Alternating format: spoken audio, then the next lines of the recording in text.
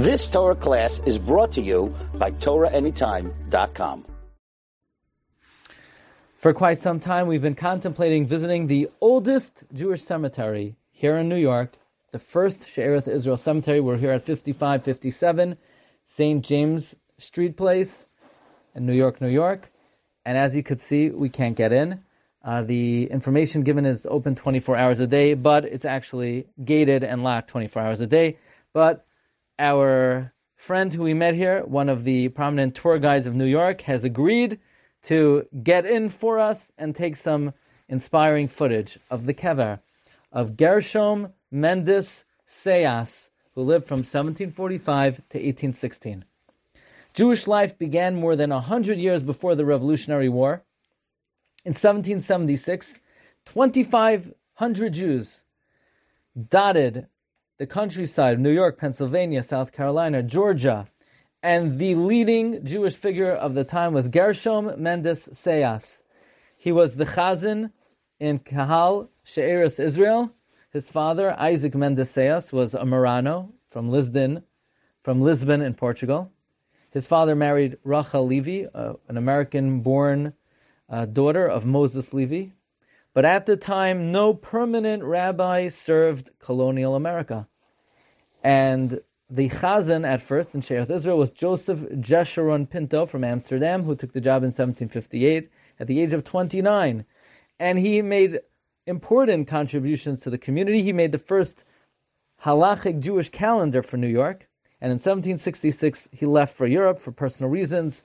1768, Gershom Sayas, a student of Joseph Jeshurun Pinto, at 23 years old, applied and got the job.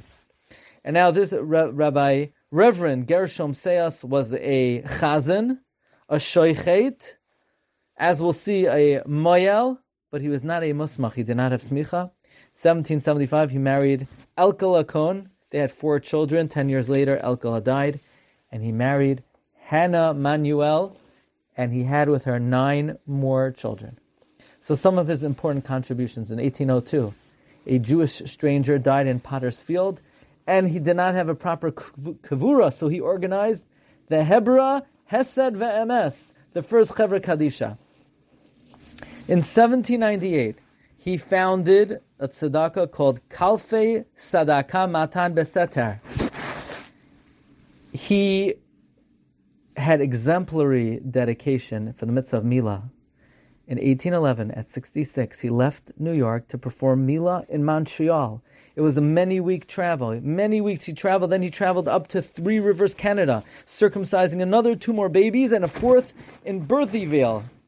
He spent 34 days traveling for the circumcision of 4 children with hazardous roads, hostile Indians surrounding him, wild animals, and he hardly made any money. He was compensated 24 shillings, and 22 of them went for his travel expenses. But he was the primary religious authority in New York at the time, and some of the questions he dealt with were, must a kohen be called for the first aliyah? And he responded in the affirmative. And he was asked whether you can remove the bodies in a cemetery that was going to be flooded. These were some of the she'elos that he dealt with. He became ill in 1813 and passed away July 2nd, 1816.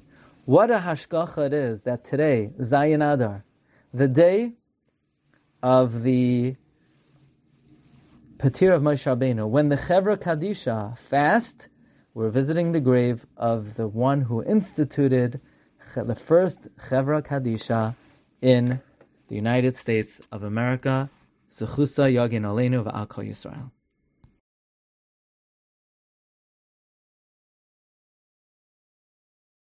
You've just experienced another Torah class brought to you by TorahAnytime.com.